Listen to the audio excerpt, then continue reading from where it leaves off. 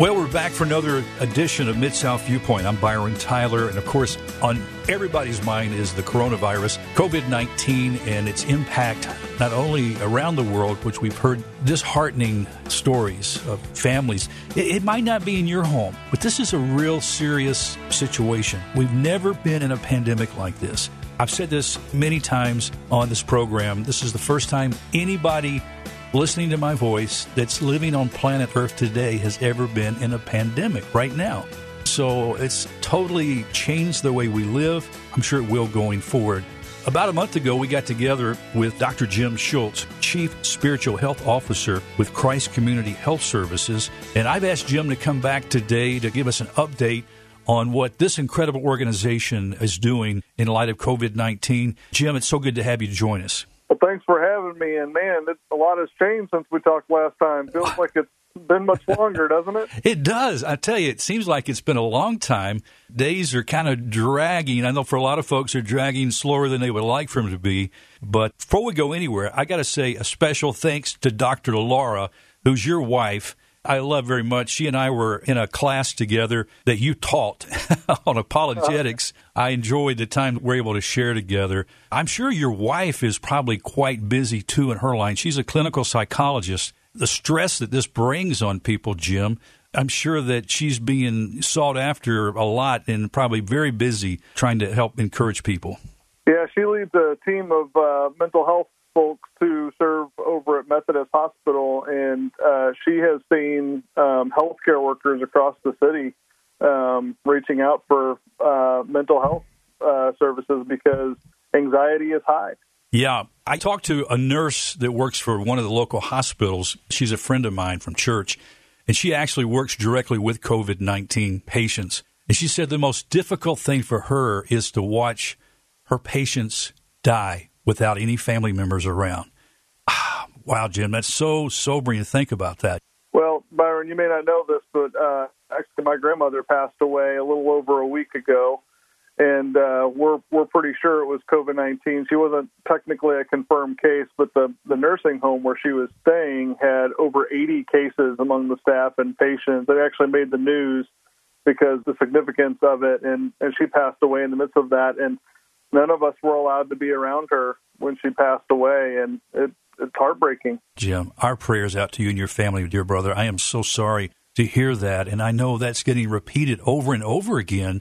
So there is a need for the heart to cry and a time to mourn, as the Bible says, especially in light of the way this has created this incredible way that people are passing. Like I said, no family members are able to be there. The healthcare workers, as you mentioned, that Dr. Laura Schultz is engaging these healthcare workers in, what they have to deal with, I just can't imagine.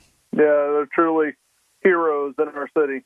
And that brings me to another point before we get into the details of today's program. You and your job and your staff at Christ Community Health Services, you are the Chief Spiritual Health Officer, and there's a spiritual side and a spiritual dimension to us as humans that in the medical world often gets overlooked, but not at where you serve at Christ Community Health Services. That's right. We strive to integrate spiritual care into everything that we do, from our providers to our MAs, our front desk. In fact, I train every new employee coming into our organization on how to pray one-on-one with someone, and proud to say that many of our employees do, to the point that over 87% of our patients, when asked, say that somebody prayed with them during their visit. I can imagine that really makes a difference for a lot. I had a chance one time, I think I told you this, when this program was first implemented. I don't know if you were in this title. You might have been in the role, I'm not sure, but Tommy Wilson was working over there at the time. Yeah. And I got to kind of shadow him and watch as I was over there one day doing a radio interview. And so he said, why don't you just follow me around before you do the interview so you can experience that. And I remember walking into patients' rooms and praying with them, and that was really powerful. Yeah, imagine if you are nervous or worried about whatever diagnosis or whatever is coming from the doctor, to know that there is a God who transcends that exam room, who is watching and cares about the details of your visit, gives people hope. They may not think of on their own, but just a simple step into an exam room. And we've found people come to know Christ in those situations. We saw 75 people come to Christ last year just by interacting with people spiritually. Oh, Jim, I did not know that. That's so exciting. That is a great word. Well, I know you were connected with a webinar earlier in the week on Monday called Faith and Facts. Over 100 pastors and ministers, nonprofits were connected with this time to talk about COVID-19, its impact and effect here in Shelby County. One of the voices you heard from, and I mentioned this yesterday's program with Dan Henley, who is president of the Church Developers Network. He was our guest yesterday. One of the speakers on that webinar was Dr. Mosley with Methodist Hospital, who is an administrator, not a medical doctor, but still very engaged with his hospital staff. Some of the stats that he was sharing talked about confirmed cases of COVID-19. This was as of Monday, over 10,000 confirmed cases, 184 deaths in Tennessee. Again, these numbers change daily. Right here in Shelby County, this was as of Monday, 2,300 confirmed cases of COVID-19, 45 deaths. And I just pulled off of the email. I get the daily update from the Shelby County Health Department. As of just moments ago, that number has already increased. I said as of Monday, 2,300 cases. Well, 2,484 cases confirmed now, 47 deaths in Shelby County, up 2 deaths since Monday. Total tested in Shelby County, over 28,124. Christ Community Health Services has been a big part of testing. Now, when you and I talked a month ago, just starting a drive-through testing service, and you had a limited number you were doing, how has that changed for you guys? Oh, man, it has changed significantly, Byron. We have continued daily testing site down at our 3rd Street location that we'll see anywhere from 100 to 200 patients a day. As we've continued to watch the data, just like everybody is, we've noticed that Hickory Hill is a spot where less people are getting tested, because part of Christ Community's mission is to serve the underserved. So we're going to go to places where people can't get access to care, and in this context, it means people can't get access to COVID testing. So we've actually set up a daily drive-through site in Hickory Hill as of this week, which will see another 100 to 200 patients, depending on need down there. We also the state reached out to us, Governor Lee's office, and asked us to partner with them to do a drive-through site up in Fraser, where we saw 487 patients in one day. Wait. You saw how many? 487 patients. Oh, my goodness. In one day. Yeah, and over the next few weeks, we will likely open a 3rd drive-through testing site, and we'll also offer some sort of testing at all of our locations each day. It won't be a drive-through site, but it'll definitely be at our other locations because people need access to care. And then this Friday, we'll have a drive-through testing site at our East Jackson location as well. Jim, these tests are being given by Christ Community Health Services. Is this like a finger prick? Is it a nose swab? What are you doing to test? Yeah, so it's a nose swab. I think there's a more official name for what that is, but I'm not the person to ask about that. I'm not medically proficient here for sure. Yeah, it's a nose swab, and we've actually put together a video about that and what people can expect when they come to get a test. I think there's a lot of myth out there that this test is very painful, and so people are avoiding it, but in reality, it's not as painful as people think. And if people do experience pain, it only lasts for a moment, kind of like a needle stick. It'll hurt for just a second, but as soon as it's over, it's over. It doesn't have lingering pain or anything. And we do that to no fee from the person who gets the test. So anybody who tests with us, there's no fee. If they have insurance, we'll charge their insurance. If they're uninsured, we're going to take care of it. For us, we're just trying to get those tests out there. Wow, that's really a good thing that y'all are offering, Jim. Thanks so much for doing that. I know a lot of our community appreciates that. You know, back when we talked a month ago about these limited number of tests that you were doing at the time, people had to come. They had to have symptoms like low-grade fever, a dry cough. There were certain things that qualified them before you would test them. Has that changed? As of today, for our sort of daily drive-through tests or the tests in our clinic, we are asking for people to either report having a fever or one symptom. But as you know, that could change tomorrow. You know, Yes. these things change daily. But for our standalone events, like we did with the state last week in Fraser, where we saw 487, that was a no appointment and no symptoms needed test. So literally, we had a line waiting of people waiting to get that test, and we're going to do another one of those in Hickory Hill on Wednesday, and so that'll be another. It'll be from 2 to 6 on Wednesday next week, and it'll be another no appointment, no symptoms needed drive-through test. Well, Jim, reflecting back on Monday's webinar, I know you're doing probably a lot of webinars lately, but this particular one with this group of pastors from the Church Developers Network, what were some takeaways from you? What did you draw from that meeting as all these pastors and those in ministry got together?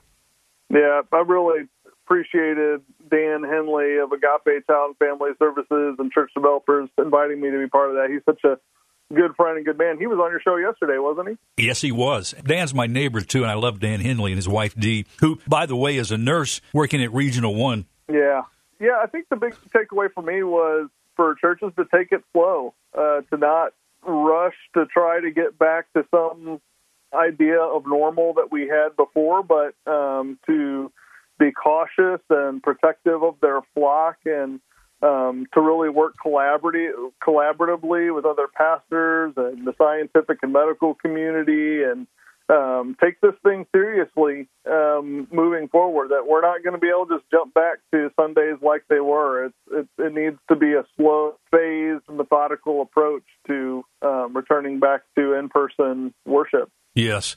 Well, as you know, this COVID-19 has mandated most health organizations, give their full attention to this virus. And a lot of the other divisions in hospitals and clinics, have been limited or shut down while all the attention is going to COVID-19. And I know that Christ Community Health Services offers an extended amount of services for us. Are you still able to offer those during this time? And how has that been? I know y'all were kind of limiting the way you did certain things, changed some of the dynamics of the way you saw patients. Is that still in place? Yeah, so we have significantly amped up our ability to see patients via telehealth. So literally patients can call to get an appointment and see their provider by phone, by video, through a variety of ways. The preference would be video, so there can be that next level of human touch. So folks can do that for pediatric visits, for normal primary care visits, for behavioral health. We're also getting creative for how we're getting people their prescription drugs, from curbside pickup to even we're trying to explore the possibility of delivering directly to people's house if we can figure out how to make that happen.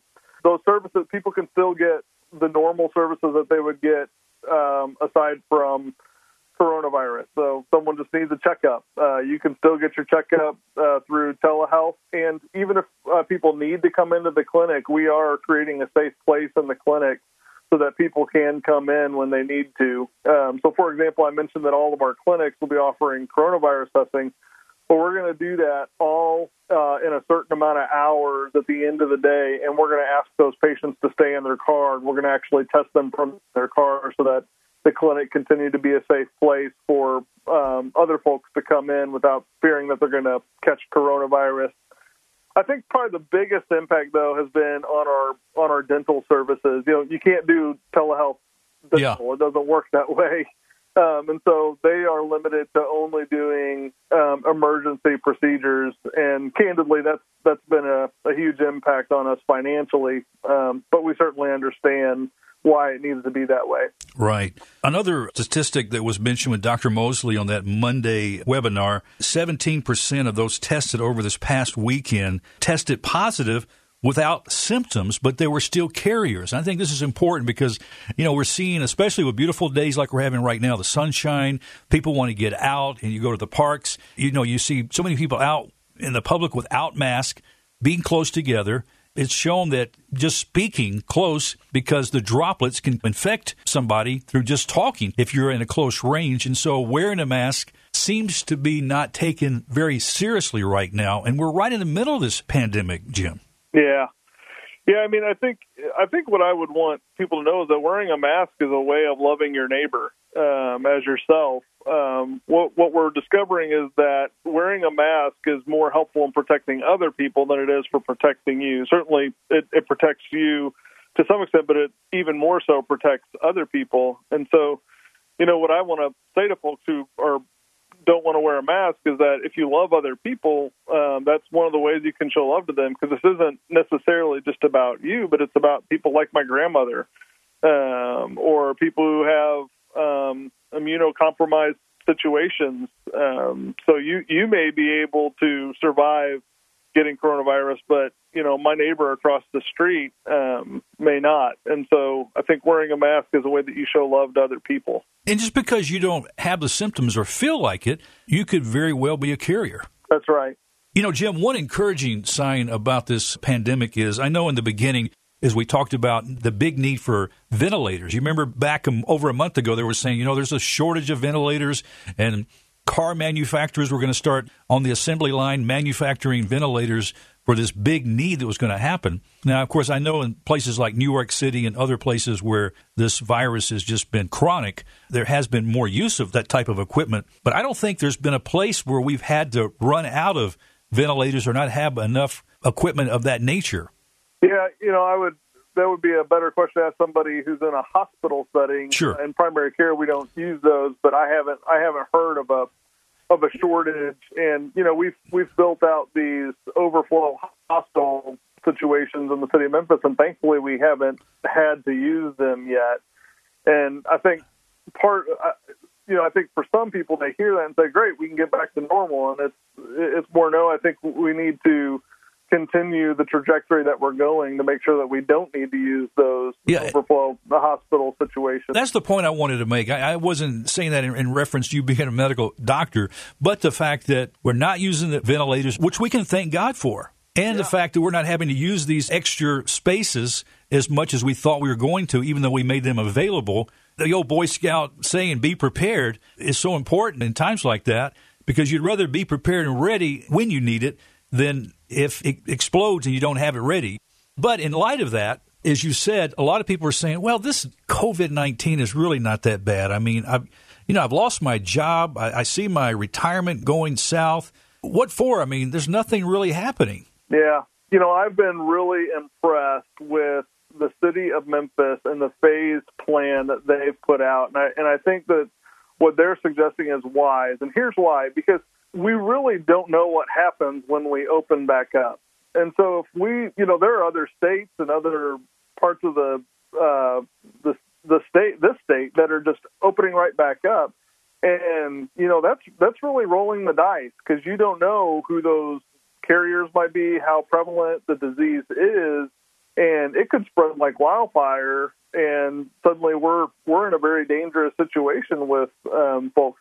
And so I really appreciated the city of Memphis saying, hey, we're going to take a phased approach, and we're going to take one step and see how it goes. Then we're going to take another step and see how it goes. And I think that's the right move for the city of Memphis to do so that we can move forward. Yeah, I think that's a really good word, because, not a lot of immediate attention came to the fact that Wuhan, China, where it originally outbreak started, after they seemingly got things under control, there was other cities that had big outbreaks that they had to quarantine. You don't know what's going to happen. This is really a strange virus that no one really understands.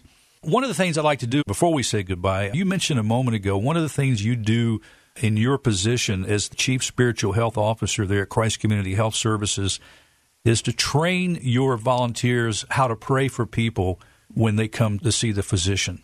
Could you kind of give us a little brief how to pray with somebody, Class 101? Because I think that would be something good to offer our listeners, because as they come in contact with others who are fearful, discouraged, wondering what God's doing at this time, where is God at this time, could you kind of just give us some pointers on knowing how we could pray with our friends and neighbors?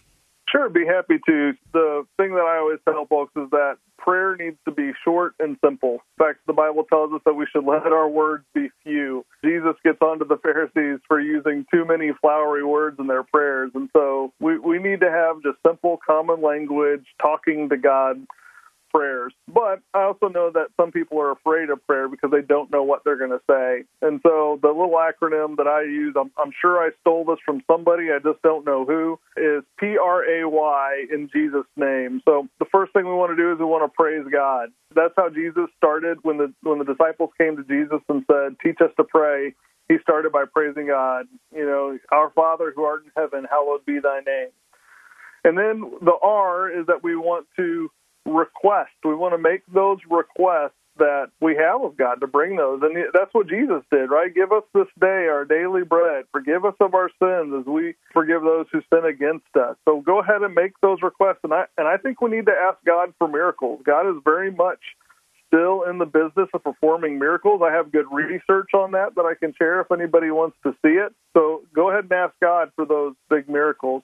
And then we need to get to the A, and A is that we admit our need for God. I think this is sometimes what we forget in prayer, but we need to acknowledge that nothing's going to change if God doesn't act. And so that's an act of faith to say, God, I trust you. I need you in this situation. And then the Y is that we yield to God. In other words, we, just like Jesus said, take this cup from me, but nonetheless, not my will be done, but yours be done. We want to yield to God. That God, whatever you do, even if you don't perform this miracle, you're still good. You're still God. I think sometimes we get out of whack because we're more focused on the miracle than we are the God who has the ability to perform the miracle. And so we always need to go back to our relationship with Him. And we pray all this in Jesus' name. It doesn't do me any good to pray in my name or in Byron Tyler's name. It does me good to pray in Jesus' name, because God hears my prayers because He views me with the righteousness of Jesus Christ because of what Christ has done for me. So we PRAY, praise God, make those requests. We admit our need for God, we yield to Him, and we do all that in Jesus' name. If you follow that, those are about 1 or 2 sentences each. It shouldn't take you more than 1 to 2 minutes to lift up a prayer to God. And to give you an idea of how we do that, that's what my team does. So they're on the coronavirus testing site every single day, holding up a sign, have questions or need prayer, and people can actually call on the phone there at the testing site and receive prayer from my team. And we've also set up a text-to-pray option, which the listeners here are welcome to use. It's PrayTN. They just text PrayTN to 41444. And you can submit a prayer request there or even request someone call you to pray with you. We take prayer very seriously at Christ Community, and because we believe that there's a God who listens and responds to our prayers. Jim, I love that. Thank you so much. You've encouraged my prayer life by laying it out like that. I love that acronym PRAY, and I wrote it down. That text number you just gave is PrayTN to 41444. Yeah, and PrayTN is all one word, PrayTN. Jim, this has been great. I appreciate what Christ Community Health Service is doing amidst this pandemic we're in with coronavirus, and seeing how you guys are engaging it in the power and love of Jesus Christ. Thank you so much for sharing with our Bott Radio Network listeners today. Well, thanks for all you're doing, Byron. I know that you're a voice of hope in the midst of a dark time, so thank you. God bless you, my friend. Well, thanks for tuning in to this edition of Mid-South Viewpoint. I'm Byron Tyler. That's all the time we have. We'll talk to you next time. Bye-bye. How long will I feel forgotten? How long will you hide your face from me? How long will I have this sorrow? How long to victory? And why would I hold on to what weighs me down? Just one look into your face, it's all I need. You're all I need. You are here. You are Emmanuel, the one who came to make a way for us. You are King above every king. With love and justice you will reign in us. You are here.